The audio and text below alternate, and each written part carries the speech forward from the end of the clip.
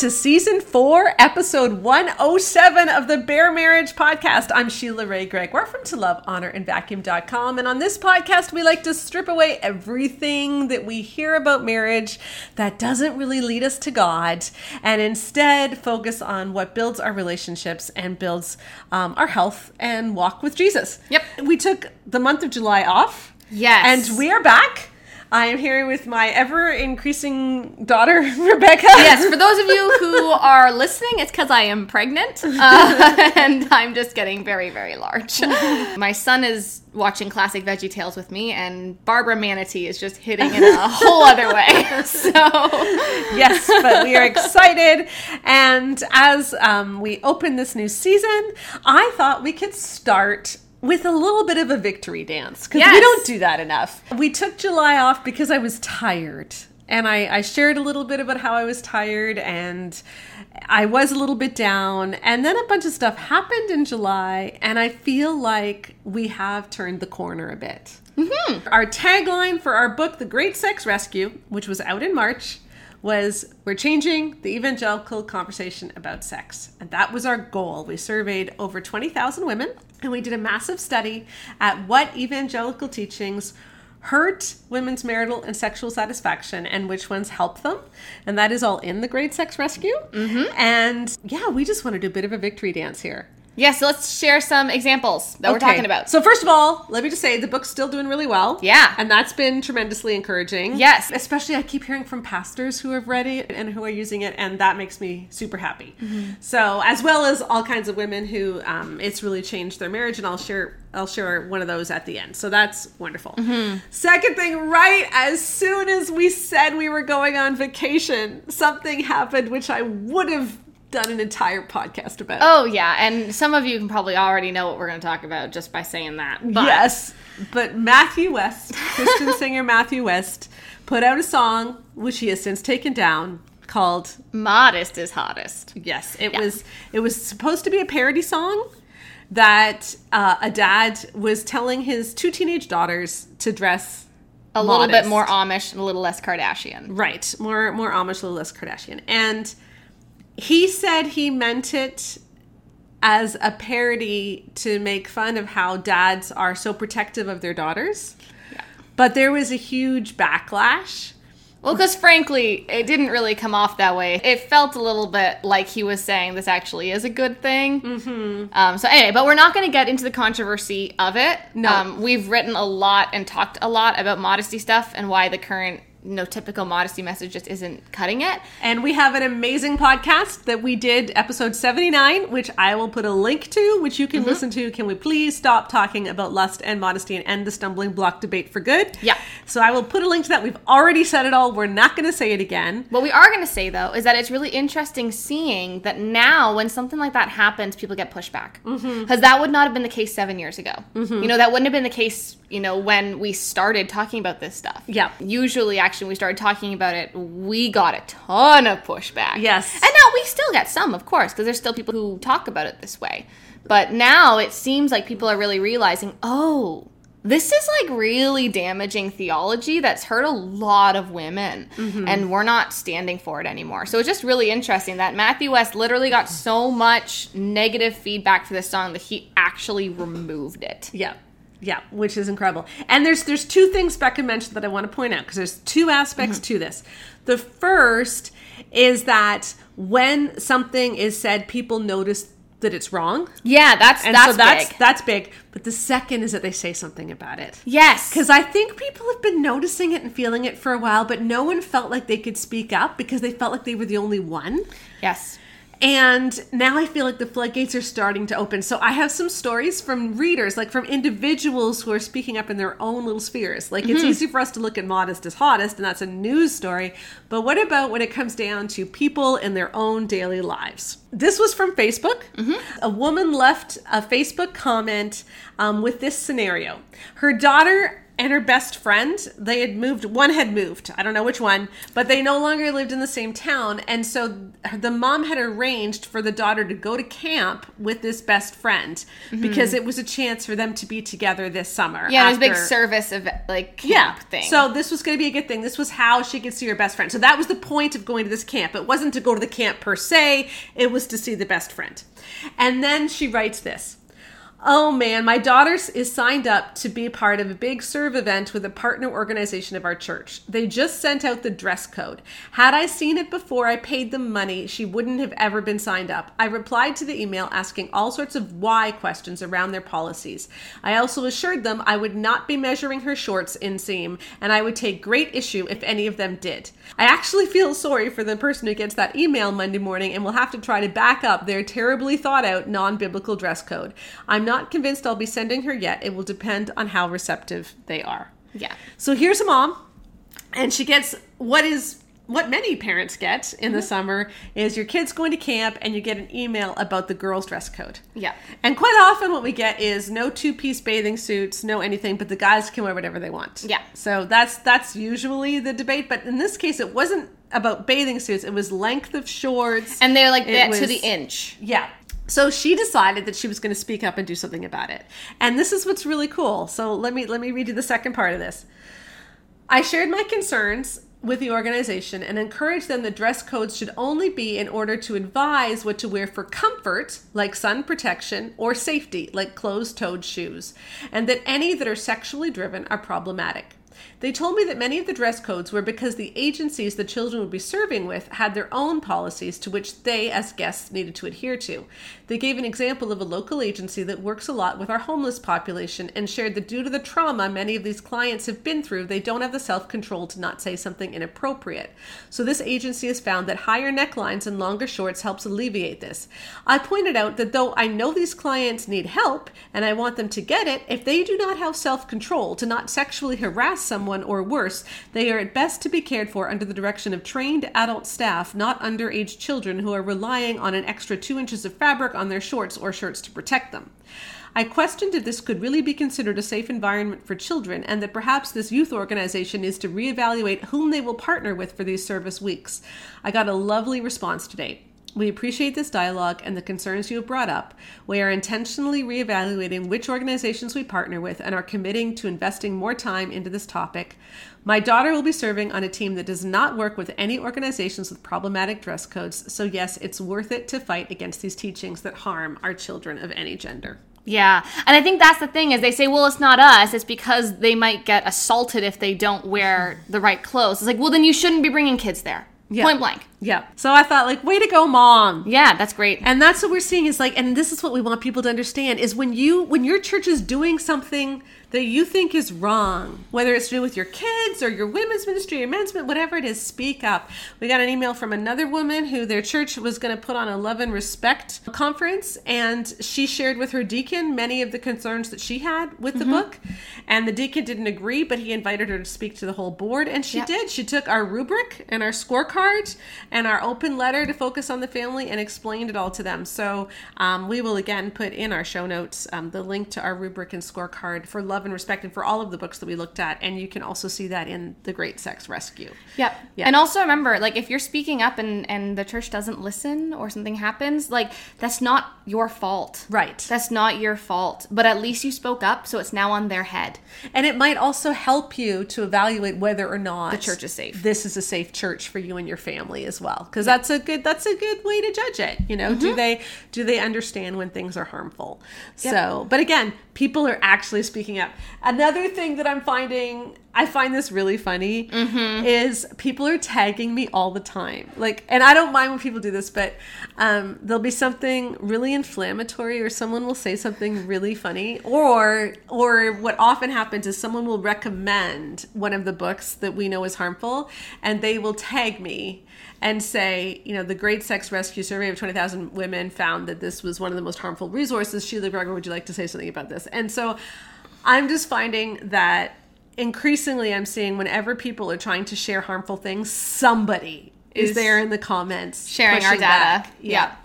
So please keep doing that. Please keep sharing our data, because I really do think that a lot of times the data can get through. Yep. So. Here's an example, just a recent one. A guy named Victor Marks. I don't know who he is. He has a lot of followers, so probably I should know who he is. I don't know. But he shared this Instagram graphic which said, in counseling thousands of couples over the years, I'm surprised at how much sex a woman will have before marriage and how little after marriage. That is truly Satan's plan, and sadly, so many of you are following it. Yes. And like, I swear, like 5 or 6 people tagged me in that right away. Multiple people. So, very funny. So, you know, like, I just feel like the tide is turning, and people, when they see problematic stuff, they're not just letting it pass by anymore. They're actually speaking up, and they're speaking back, and they're pushing back. Mm-hmm. And so, you know what? It's not really about tagging me. That's not the point. The point is that people are pushing back, and they're saying something. Exactly. And so that means that we are changing the conversation. Yeah, it means we're going to hopefully have a new norm. And so here's the big one. Here's the big one. Here's the big one. There is a podcast that Christianity Today has been putting out called The Rise and Fall of Mars Hill. Probably by the time our podcast goes live, there will have been 6 episodes. Probably. At the time that we're recording this, there's only been 5. Yeah. And I listened to the first 2, and they were really interesting. What happened at Mars Hill was a pastor named Mark Driscoll started the church in his early 20s. Very charismatic guy, extremely good speaker. He can speak extemporaneously, so he doesn't need notes. Like, he just has a vague idea of what he's going to say, and then he gets up there and he speaks with great power. Mm-hmm. He sounds like he speaks with great authority, and he was really promoting strong manhood, strong masculinity, calling men to be men. He preached in jeans. Yeah. He was known as the cussing pastor for a while. I don't know how much he actually swore. I think that was kind of like what he was called, but I don't know how much he actually swore. But anyway, but he was willing to talk about sex, and he talked about sex a lot. Yes, he did. And his church grew and grew and grew. It had mega satellites, many thousands and thousands of people going on a Sunday morning. But there was a lot of harm being done at the same time, because he was really a bully, and he was very spiritually abusive. Mm-hmm. And a lot of what he said was very misogynistic. Oh my gosh, yes. Extremely. And the church eventually fell apart because enough elders and pastors had left or been forced out or been humiliated that eventually people couldn't handle it anymore. The elders tried to get Mark to go under a spiritual discipline process where he would address some of his weaknesses. And instead of doing that, he quit, moved to Arizona, where he started a new church, which is also very problematic. And Julie Royce has been covering that well. And Mars Hill fell apart. Some of the churches went independent, some of the satellites, but basically thousands of people left the church. Yep. And it's really tragic. And so what Christianity Today is trying to do is have an accounting. Like, how did this happen? Mm-hmm. How did somebody who was so spiritually abusive, who was such a bully, how did he get such a huge following? And he's not the only one. James McDonald, very similar story. Yes. Doug Wilson still has a big church. Yes, Doug Wilson, very similar. And I think they were all friends too, probably. Yeah, probably. Yeah. John Piper, I mean, his church, Bethlehem Baptist, has recently imploded for pastors leaving for very similar reasons. Yeah. And so Christianity Today is taking a look at Mars Hill as an example of why is it that these megachurches attract spiritually abusive, narcissistic pastors, and what is it about evangelicalism that is attracted to spiritually abusive, narcissistic pastors. So I listened to the first 2, and I did like them. I thought they could have gone further. I felt a little bit like they were criticizing the messenger without criticizing the message enough. Yes. They were criticizing what's the word instead of substance? Like the way packaging? He was doing it. Yeah, like the packaging or the method rather than the substance of what he was saying, whereas I actually think the issue more is the substance. And Kyle Howard has done an amazing thread on that, which I will also link because I think it's important as just another way of looking at this series. That being said, episode 5, they titled it "The Things We Do to Women," and it took a little bit of a closer look at how Mark Driscoll treated women. Yes. How he said women are not allowed to work outside the home. They should be having lots of babies. If they're not having babies, then the husbands need to get a hold of their wives and lead their wives better. They need to have sex.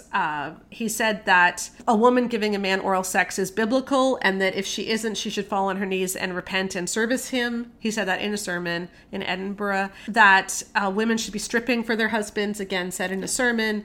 All kinds of things like this. Nothing about consent.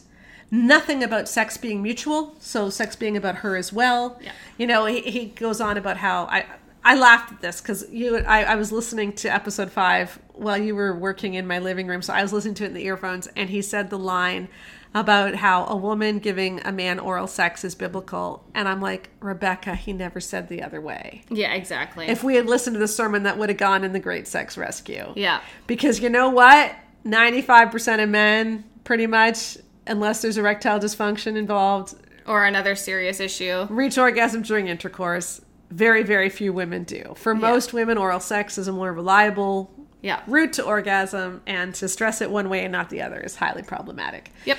Let alone, the bigger issue, of course, is telling a woman who does not want to perform oral sex that she is in sin, she has to. and that she is in sin if she says no. Yeah. So it's really good to see people speaking up about this, because we've said for a long time that we wanted to change the conversation about sex, and I feel like coming out of the evangelical world, there's so much about sexual abuse, which is great. We want to talk about sexual abuse and all the terrible things that have happened. And we've talked a lot about purity culture. Yes. And the harms of purity culture, which is great. We want to talk about purity culture. But very few people have actually been talking about what is actually taught to women who are married. Yeah, and that's going to include the regular old normal marriages where there's not larger abuse issues. Like it's toxic, not just to victims of abuse, and that's what's been missing from the conversation. I mean, abuse victims have been missing from the conversation too, of course, but at least they're starting to get some understanding that we actually have to care about abuse, which is, very good. Horrifying it took this long.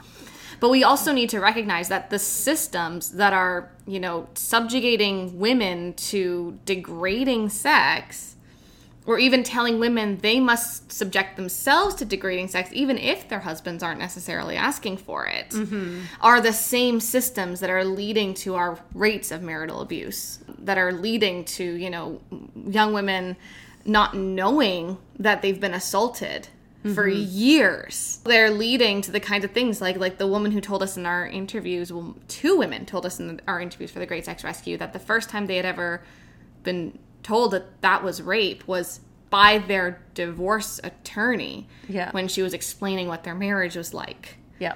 And we heard the stories. It was very clearly assault. Yeah, and so we're just so happy. We're so happy that this is actually being talked about, even if it isn't being talked about perfectly. Yes.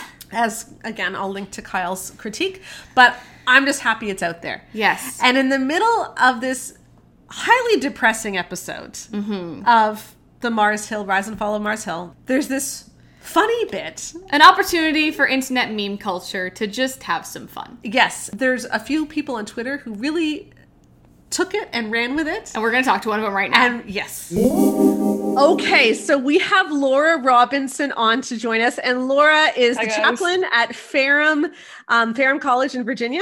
Mm-hmm. She is a PhD candidate at Duke University in New Testament. But really your claim to fame is that for the last 36 hours, you made us pee our pants.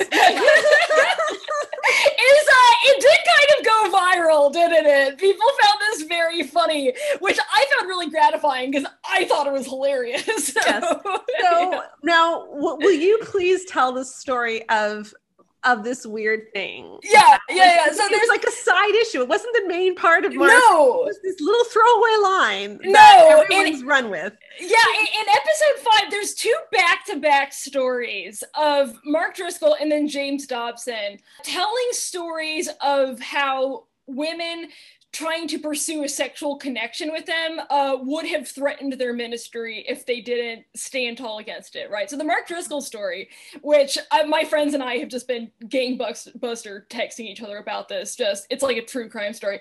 The story he tells is that women, when he was giving communion at church, would put notes in his pocket propositioning him. So I have so many questions about that. Like, how do you put a note in somebody's pocket during communion, like, putting it into a jean? But that's just, I want to make my husband like stand across from me, and I'm going to see if I can figure it out. But anyways, but the one that was particularly astonishing to me is James Dobson, and he has the story in print on his website. In response to the question, have you ever been tempted to cheat on your wife? And Dobson says, yes, I have been. One time, my wife and I were fighting, and I went for a drive to clear my head. And a woman was driving alongside me and looked over and smiled at me and like smiled back at me and turned down a side street, clearly indicating I should follow. Quote, I didn't take the bait. Yeah. This is incredible. This is absolutely incredible. As near as I can tell, the story is that Dobson was in a car. There was a lady next to him. She smiled. And what Dobson thought he was expected to do in response to this was follow a woman home in her car, which is terrifying. How did he think this was going to end? Like, you just drive up this lady's driveway and get out and ask. So what was that about? So there's so many layers in which I just think this is the most astonishing thing. You know, what is the assumption that this lady smiling at him was not just flirting, but an active invitation to, I guess, public sex, unless they were going to go back to her house. How on earth does this not end if he had followed this woman? How does this not end with the cops being? It doesn't. I don't know how. It's like wherever this lady is going, like the best case scenario is she's going to the grocery store, right? And this is a public place and he just like parks in there and he's like, so are we going to do this? You know, like that's the best case scenario. The worst case scenario is they go back to her house and this guy is still behind her, which is like serial killer stuff, right? So there's so many layers on which this is so concerning. There's the paucity of data that this lady was trying to seduce him, that she smiled at him. There is the brazenness of her assumed request that he's gonna cheat on his wife today with this person he's never spoken to.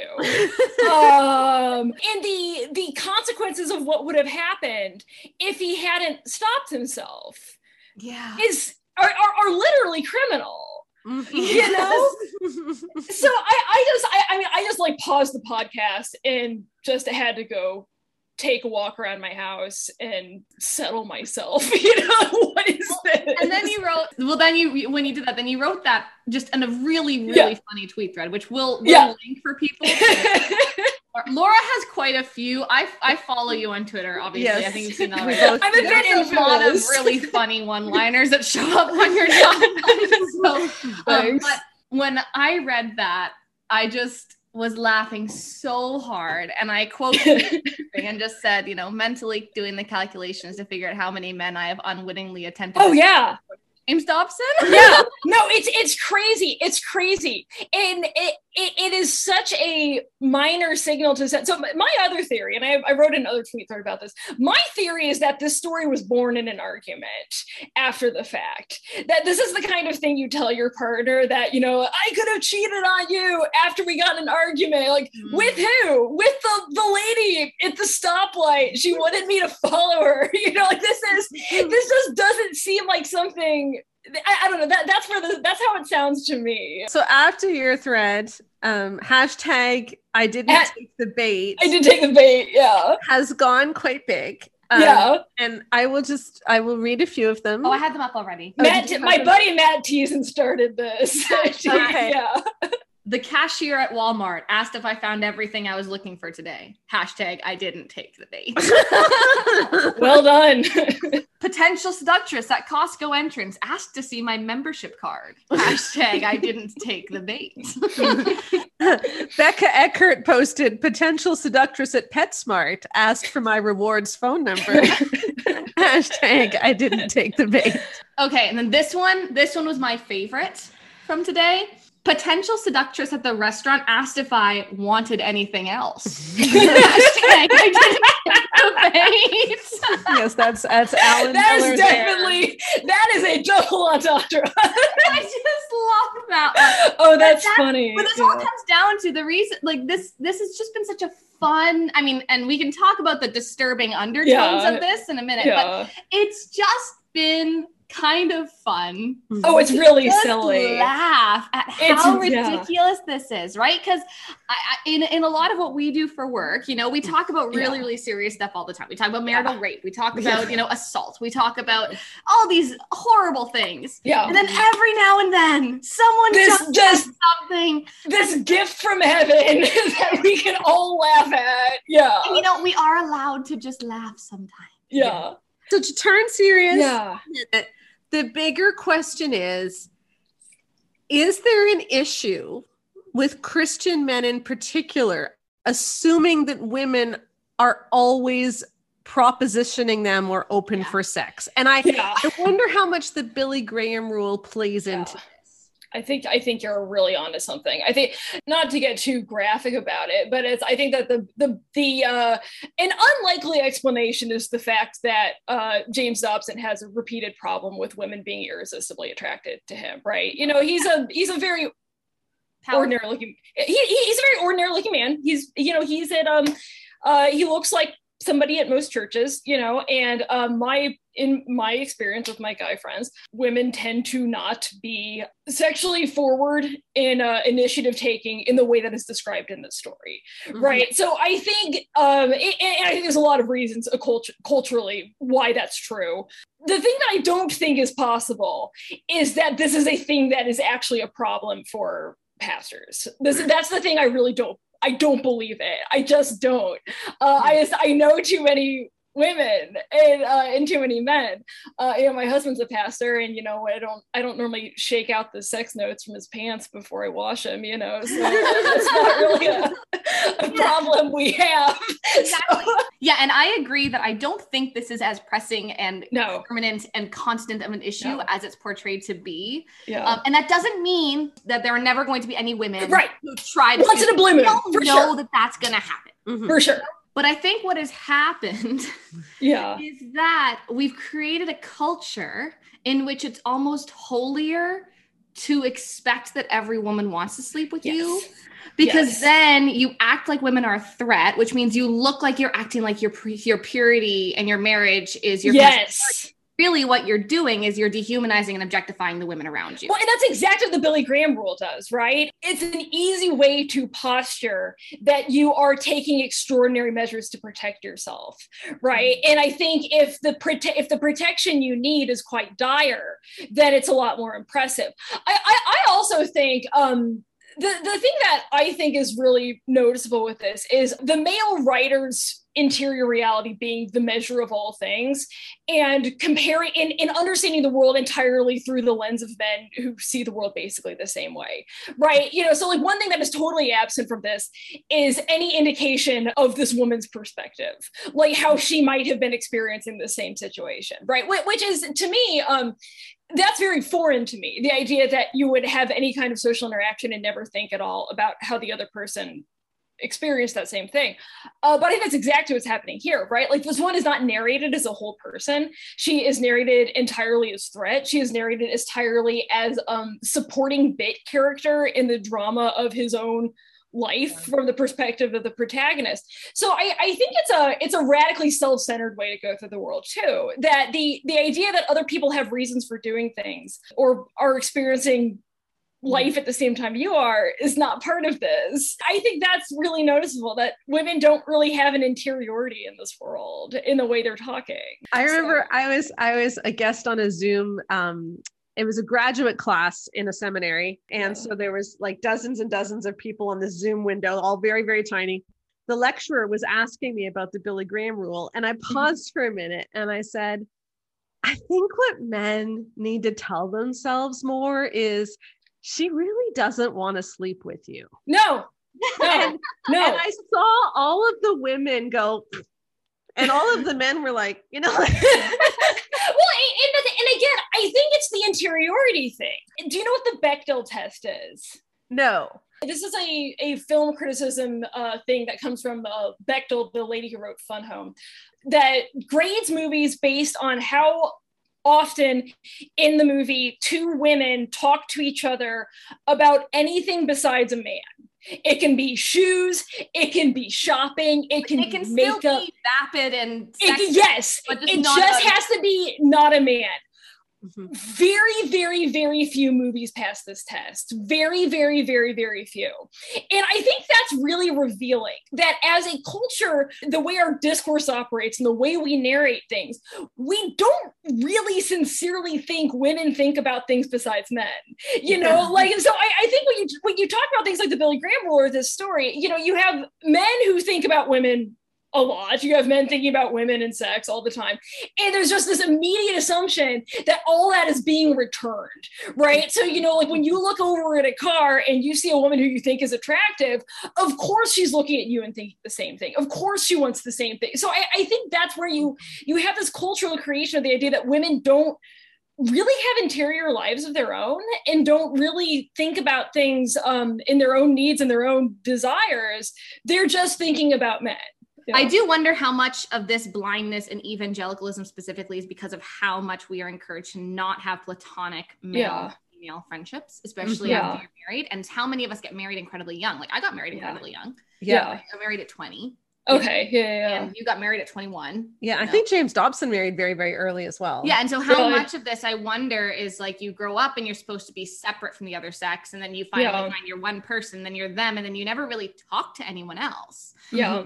Who's the other sex, unless it's very careful. It's in mixed groups. You don't have close emotional friendships with some of the other sex. And so of course, it kind of seems like everyone, and the reason you're not allowed to do that is because everyone of the opposite sex is a threat to your marriage. If you actually do know them, if you do really enjoy their company, if you do talk to them, then you might have an emotional affair. Yeah. Right. It's not even just that you might have sex with them. You're not even allowed to get emotionally close. You're This not constant, you're not allowed to think about who they are as a person. You're not allowed to connect with them as a person in the same way, because then you might slip into an emotional affair. I just think that we have a very unhealthy idea entirely around this. And so I think that it's not really a hop, skip, and a jump to think every single time a woman looks at me, they're going to want to hurt my marriage because you've been so because what else could they be doing? What else, I think that is definitely, I got married at 30.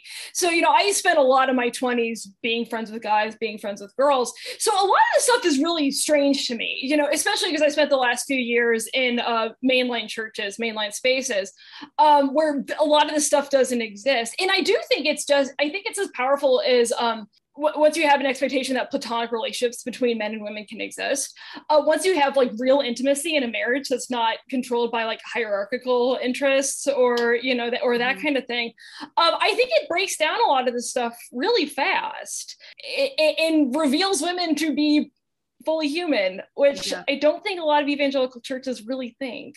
Yeah. So Amy Bird has a great book about this, and I'm going to put a link to it because I love Amy Bird, and the podcast notes that goes along with this, a great book about male-female friendships.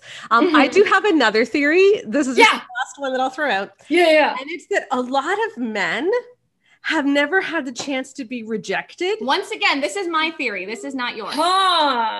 This is plagiarism. Rebecca has a theory, which I am going to pass off as my own.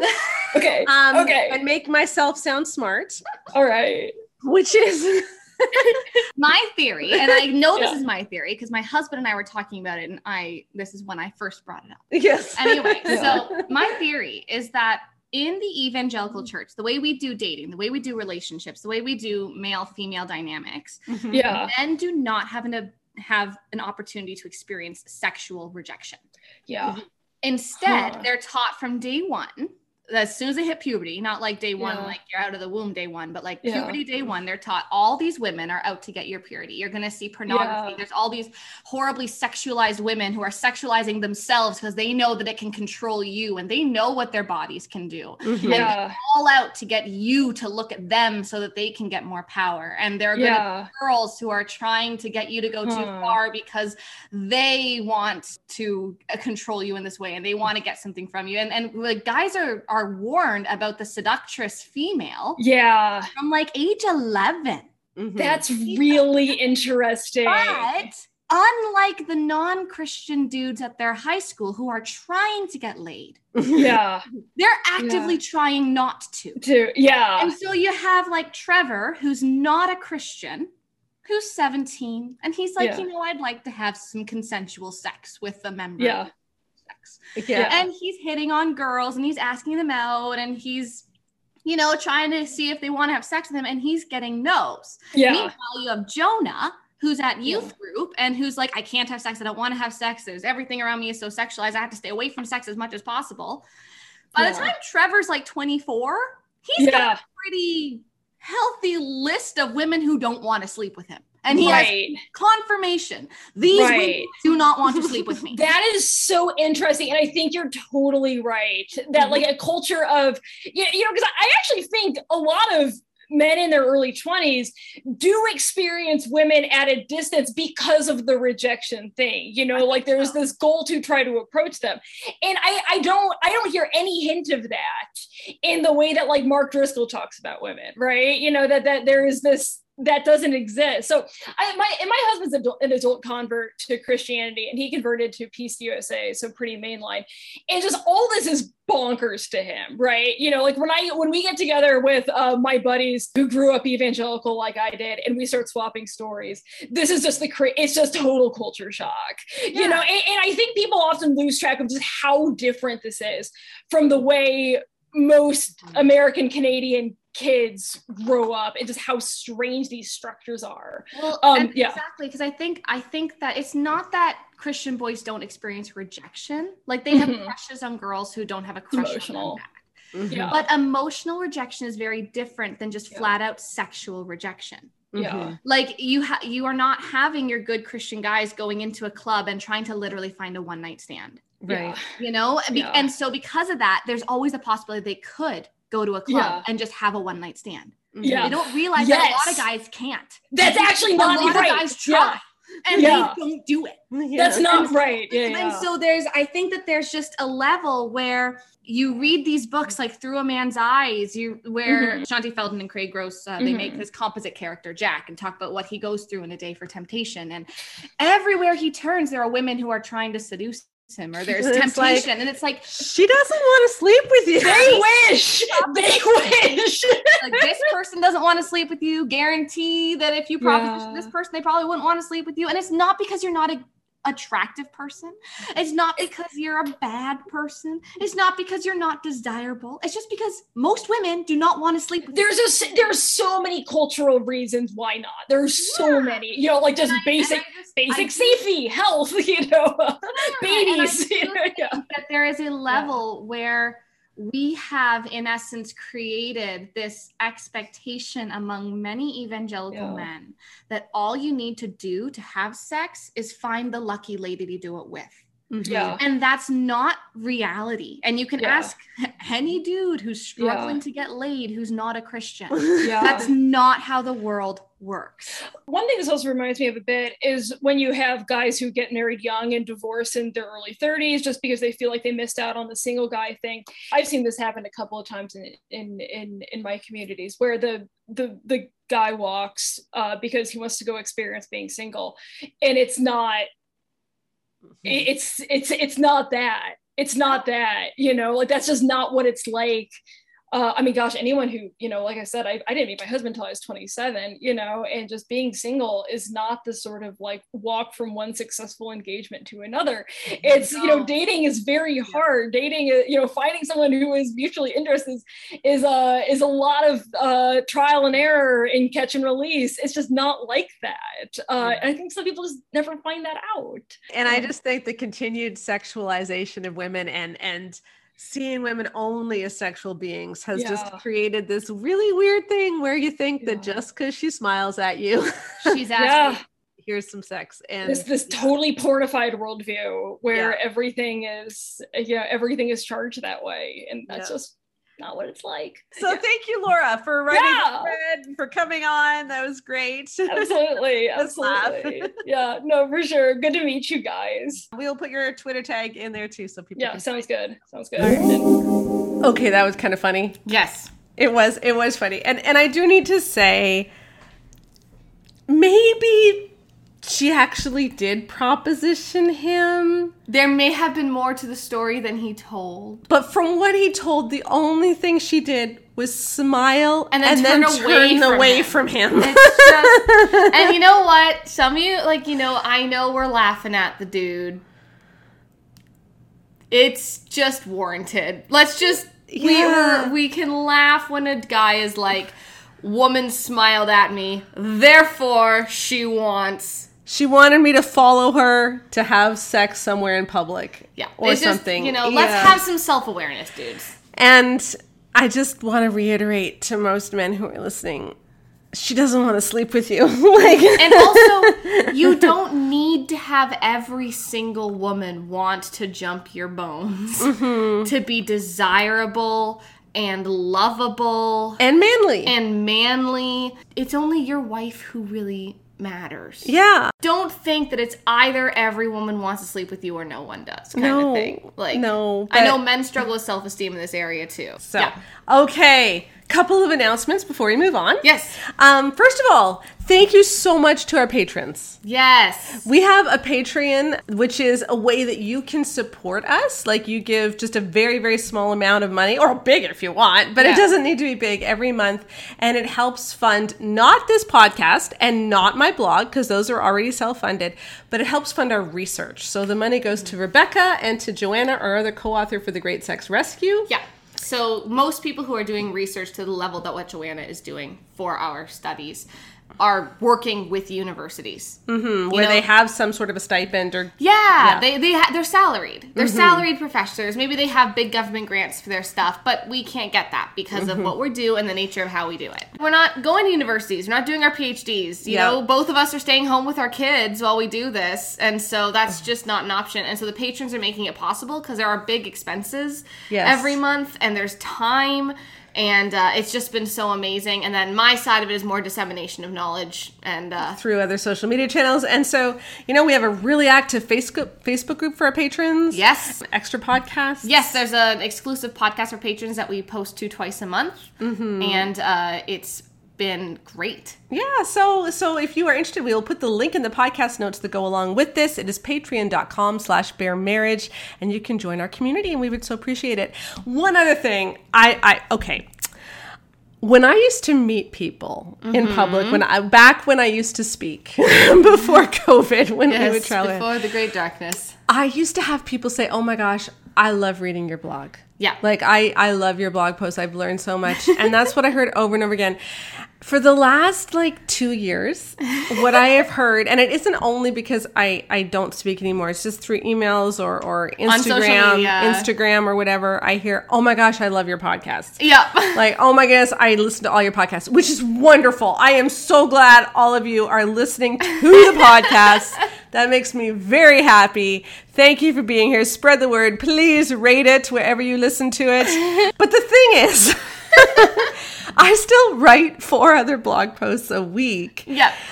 Besides just the podcast post. And so please don't forget about the blog. We get a lot of reader questions into the blog. I often answer them on the blog, not just on this podcast. So, and we got a lot of listener questions for the podcast that we've already addressed on the blog really recently. Yeah, like for instance, one just came in about sex toys. How do I feel about sex toys? And Rebecca, you'll be grateful to know I am not going to make you answer that right now. Sounds wonderful. Yes, because I already answered it on the blog. So we will put a link to the sex toys question. We also dealt with some issues that singles might be interested in last week on the blog about the problem of being strung along. That feeling like you're texting them all the time. They don't text you. Do they really like you? When can you text them again? That whole friend-ationship thing. That whole thing that frankly... It's the reason everyone wants to meet their person, so you never have to do that again. Exactly. It's just horrible. So please go check out the blog. And to give you an incentive to do that, if you are on our email list, you can either get the blog post delivered to you daily in your inbox, or you can get the roundup. Every week on Friday, Rebecca writes a special thing that sort of summarizes the week and gives you all 5 blog posts. You can click through any that interest you. And we're going to start giving something away to people who subscribe to the email list. So in the podcast notes this week, there will be a link where you can subscribe to our email list. And next week, we will be giving away a copy of the Orgasm Course. 2 copies, actually. One to someone who signed up for the email list in the last week, just a random person, and one to someone who has already been signed up. Exactly. So who has already been signed up and has opened an email in the last month. Yes. So you have to open the emails and you have to be signed up, and you could win an orgasm course next week. So find that link, fill it out, and join the email list. we have something else to talk about. Okay. And I think this sets up a great way to begin this series, this new season. And it is the idea of what I am going to call the Fourth Reformation. All right. It might be the Second Reformation. It really depends on how we're measuring this It stuff. might be the Sixth Reformation. Yeah.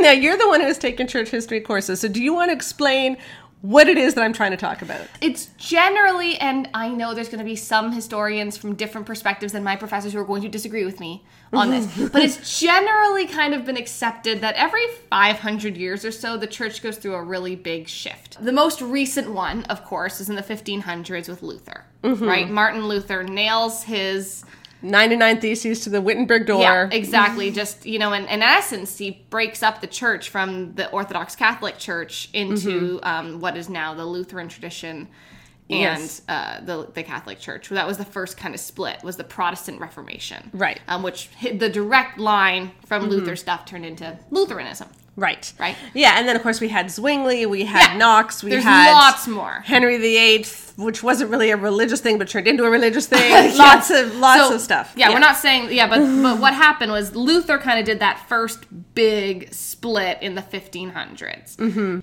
Now we've had lots of different denominations come out of that. Yes. But really that's the last huge earth-shattering. The church looks different in 1600 than it does in 1500 in a way that just didn't happen again since. One of the first big changes in the church, of course, was in 313 when Constantine made Christianity the state religion. Yes, specifically, of course, Peter's Christianity. Yes. And because before then, Christianity was a subversive movement and was heavily persecuted. Yes. You had lions and Christians, and they shouldn't mix, but they did, and things were very bad.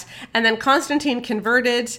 There's different myths and stories about why, and then he made Christianity the state religion, and then all of a sudden Christianity took on power, and all kinds of stuff happened. Yes. Because of that over the next 1,200 years before you had the Reformation. Exactly. What a lot of people are wondering, and what I have seen a lot of discussion about, is whether we are now in another Reformation. Yeah, if this is the next Reformation. And you'll hear terms like deconstruction and exvangelical, and people who say that they are deconstructing their faith. Yeah. And what they mean by that is that they look at all of the things that they grew up with, and they're trying to figure out which are actually the foundational ones and which ones were toxic or were dangerous and weren't actually of Jesus. And some people are deconstructing entirely and walking away from Jesus. Yeah, the idea behind the whole needing of a reformation is it's like when you're on a plane, right? 2 degrees of difference from your original flight path might work for a decent amount of time, but you're going to end up actually on a totally different part of the planet. Right. And that's kind of the mentality of it's like, okay, like how far back do we have to go until we can actually just recalibrate even just 2 degrees and end up in a totally different place. In Luther's day, when he was talking with the Catholic Church, a lot of that was about the treatment of the poor and of the financial exploitation of people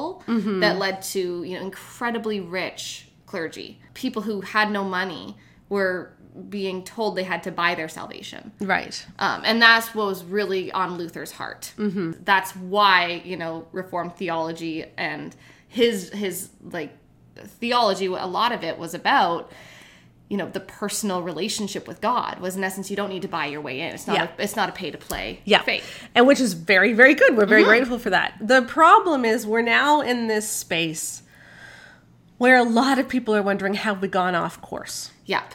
And for some people, that's going to mean that they're leaving the faith entirely. For other people, they're just simply re-examining a lot of the tenets of what they believe to try to figure out where they're at. Yep. And what I wonder is if you truly believed in Jesus and if you truly had a good view of God in 1510, yes, what would your faith have looked like?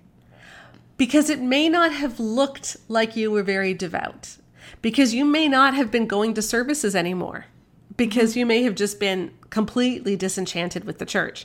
I mean, just because Luther wrote his 99 Theses does not mean that there were alternate church services available throughout Europe the next week. No. It took decades, if not centuries, for many places to have a church that wasn't like the one that Luther was critiquing. And so what people were doing at the time was they were reading all these pamphlets. Luther was publishing a ton of pamphlets. Well, they're called pamphlets. They were more like 5,000 to 10,000 word little like booklets. Blog posts. Yeah, basically he was basically a blogger. He was writing like these 2,000 to 4,000 word things constantly. Mm-hmm. And they were being sold by the hundreds of thousands across Europe.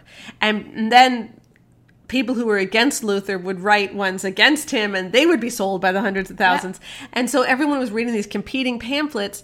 And if you were someone who truly believed in Lutheranism, in the Reformed gospel, whatever you want to call it, what would your faith have looked like in the days before that church tradition was set up? Yeah, and I think there were likely a lot of families where, there were people who were very devout and who were sticking with the Catholic faith as it was.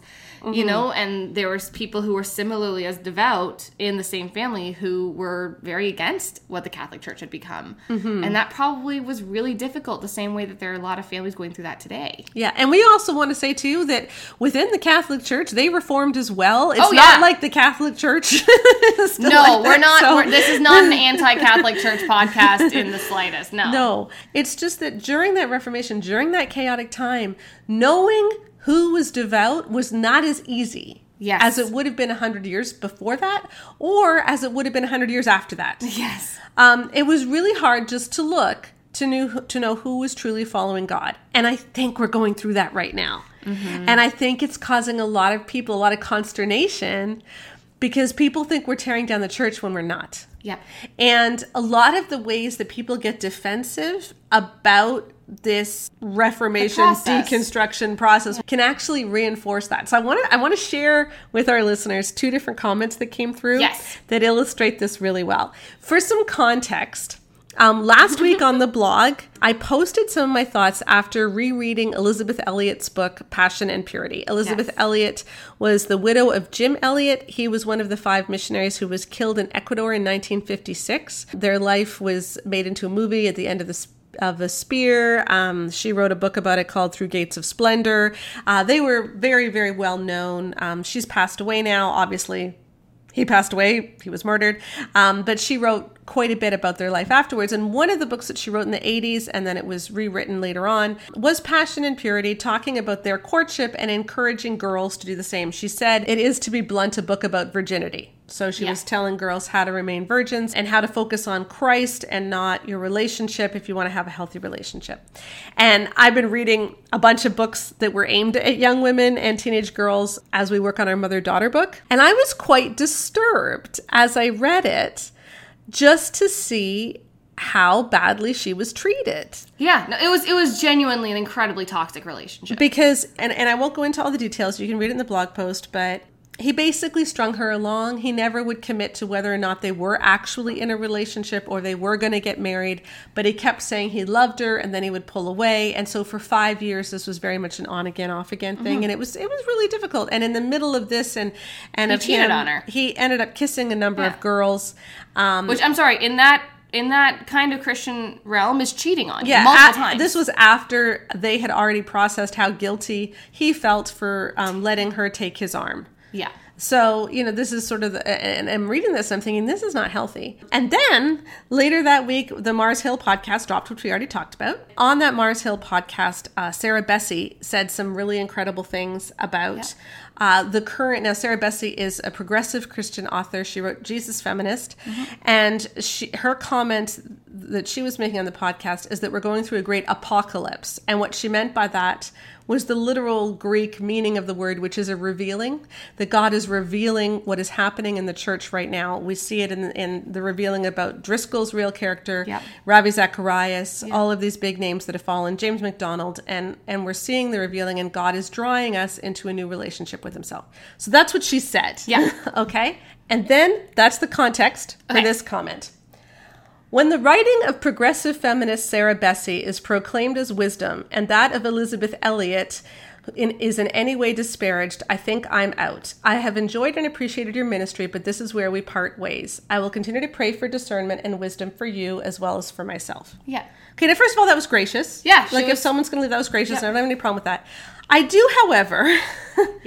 have a problem with the way that she's framing that. Well, because she's saying, because you are saying this person I disagree with is right and this person that I like is wrong, I'm not going to engage with your arguments. I'm not going to talk about what they said. It's just you like the wrong guy. Yeah. The only thing I said about Sarah Bessey, by the way, was that comment about revealing things. And the only thing I said about Elizabeth Elliot was about her relationship. I did not make a comment on anything about her ministry or any, like, I was talking about very specific things. Yeah. And so here's how I replied to her.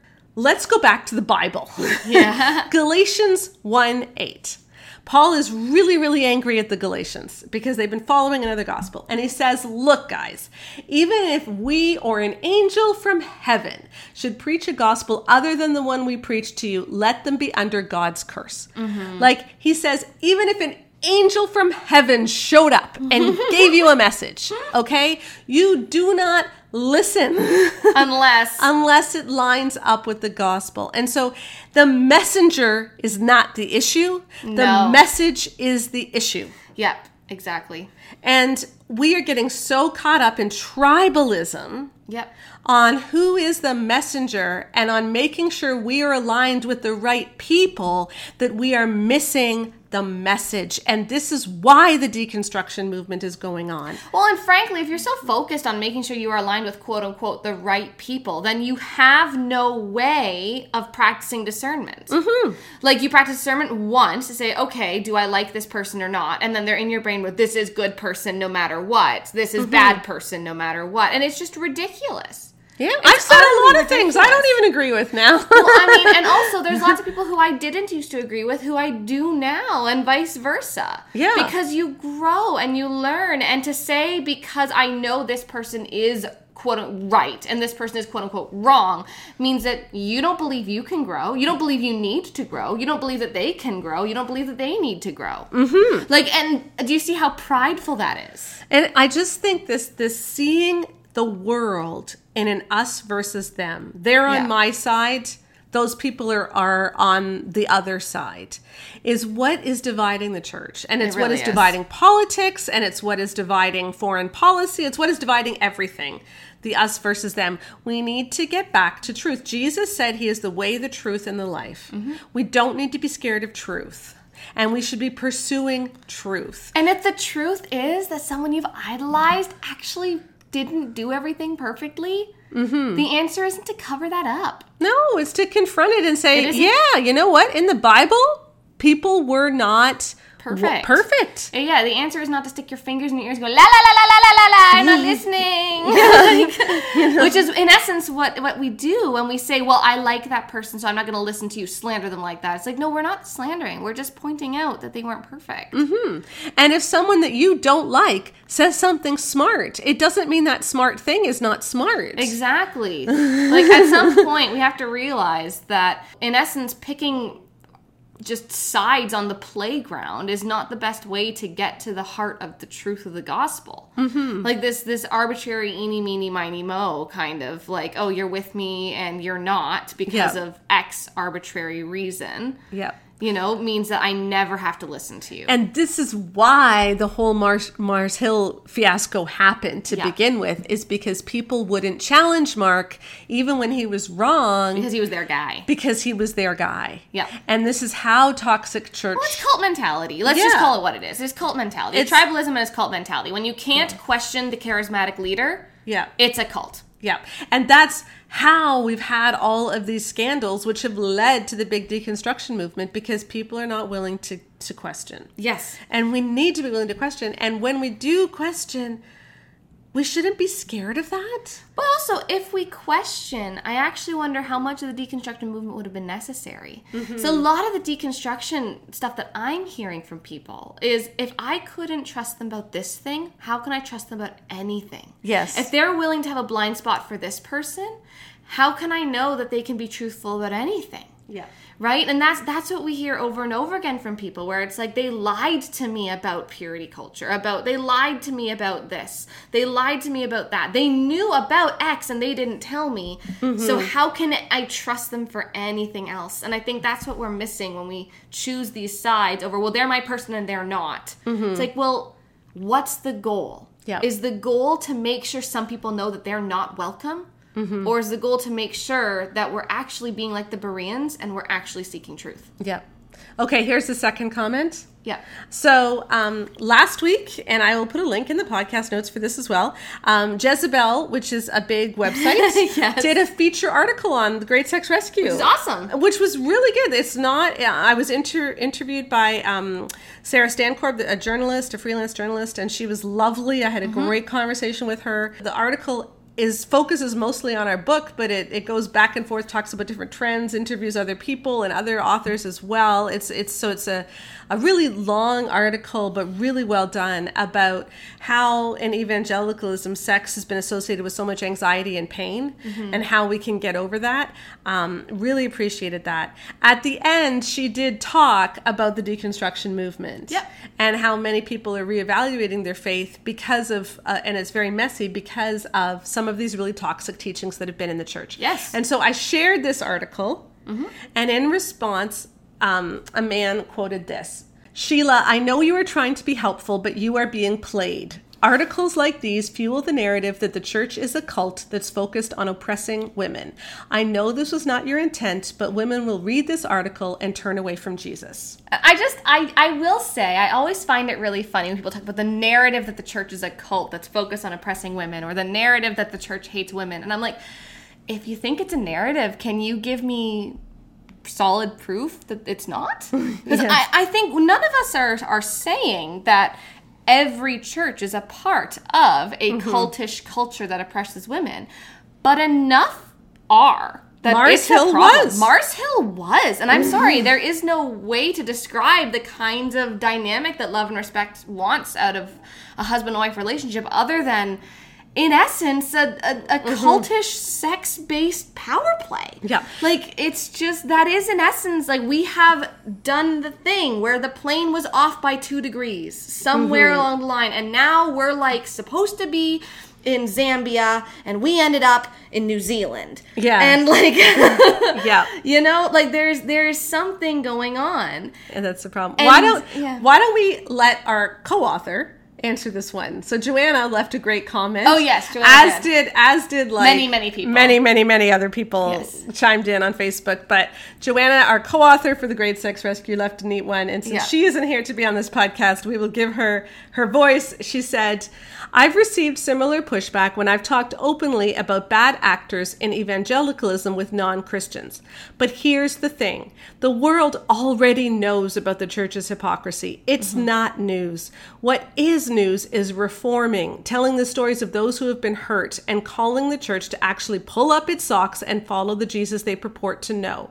Telling the truth is what the prophets did all through the Bible. Jesus said that true worshipers will worship in spirit and in truth, and if we have to sweep the truth under the rug to protect the reputation of an institution, then where does that leave us?" Yeah, and I think when people get worried that speaking up about bad churches will cause people to leave the church, I do have to question, how stupid do you think people are? Yeah. Like, if you're in a good, healthy church, and the people are not being harmed by your good, healthy church, and they're being helped by it, why would they leave? People are not going to leave. So if people are hearing about the abuse in the church, and then they're realizing, oh my goodness, that happened to me, and leaving, maybe your church wasn't good. Yeah. Maybe your church was part of the really gross, culty ones. Yeah. And you know, the way that we protect the church is not by protecting the church. It's by doing what Jesus did and protecting people. Yeah. When we protect people, that's how we protect the true church. And the problem is that many of our institutions that call themselves churches are not currently protecting people. They're actively hurting people. And that's why there's a deconstruction movement going on. Now, that being said, there's another side to this. Yeah, there is. You've been going through a big deconstruction process in the last few years. But one of the reasons that you're able to hold on to Jesus and that, you know, you're able to think about these things really well is also because of the church.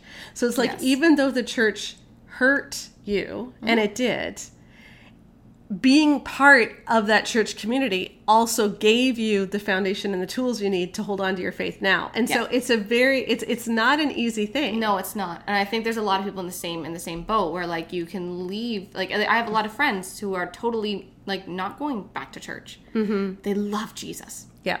And we need to say, too, we are going back to church when COVID... I have no idea where because COVID has thrown everything. Yeah, we have lists of things we want to try when things open up in Ontario, which they're not yet. No, but anyway. I'll kind of explain a bit of my parenting philosophy here. Because this is what I think a lot of it boils down to for me. We all have this psychological bias to see ourselves as the exception. Right? Oh, well, this doesn't work for anyone else, but I could probably do it. You know, like, well, I know that most people couldn't handle an 80-hour work week the rest of their life, but maybe if I just work hard, I can do it without burning out. No, you're going to burn out, sweetie. You're not an exception. Right. So my parenting philosophy with a lot of things has just been, my son is a statistic. You know, because we hear that all the time, your kid is not a statistic. Your kid isn't a statistic. And it's like, okay, that can be helpful in some situations. But statistically speaking, your child is a statistic. The most likely outcome is still the most likely outcome. Exactly. It's like you can definitely do things to make sure you're in a different boat, but let's not be so proud to think that we are all the exceptions. And when you're going through this whole thing, at least for me as a mom, when you're going through this whole deconstruction thing where it's like, okay, your whole world is upside down. You have no idea where you're going to go next. You don't know what's happening or how to kind of handle this. And then you're throwing a kid into the mix. You're like, but I want him to grow up knowing Jesus. How do you do that? And frankly, I look at the numbers. And I know that's not going to like a lot of people. Like, a lot of people are not going to like that. But the numbers do show that going to church is protective. Like, going to church, being involved in community, being raised in the faith, better mental health. Like, and we're not even just talking about virginity here. We're talking better mental health. We're talking happier. We're talking subjectively, you feel that your life is better. And when Becca says we're not talking about virginity, she just like, and what I'm saying is the like silly purity culture stuff. Yeah, like when people say like, oh, well, being in church is good. A lot of times when you're in the deconstruction, well, what you hear is, oh, well, at least my kid didn't sleep around in high school. It's like, no, I'm not even talking about that. Even not talking about the more legalistic things. Even just the subjective, how do you feel about your life? There is so many positives in being part of a church culture for the majority of people. Right. Okay, so like to just throw everything out and say that my kid is going to be worse off if he's in a church or she's in a church is actually statistically unlikely. Right. However, there's another side to this. Where if you're in a church that we know is really, really bad, it is probably worse. But for the most part, like what that shows me, what the stats show me, is that most churches are not churning out cult survivors. There are a lot of churches that are actually genuinely healthy because when you do studies on cults, they do not have the same results. Right. We need to be careful that we're able to grasp both realities at once, where the church is broken right now. Because even the good churches that are healthy and safe are not speaking up about the bad ones. And that is wrong.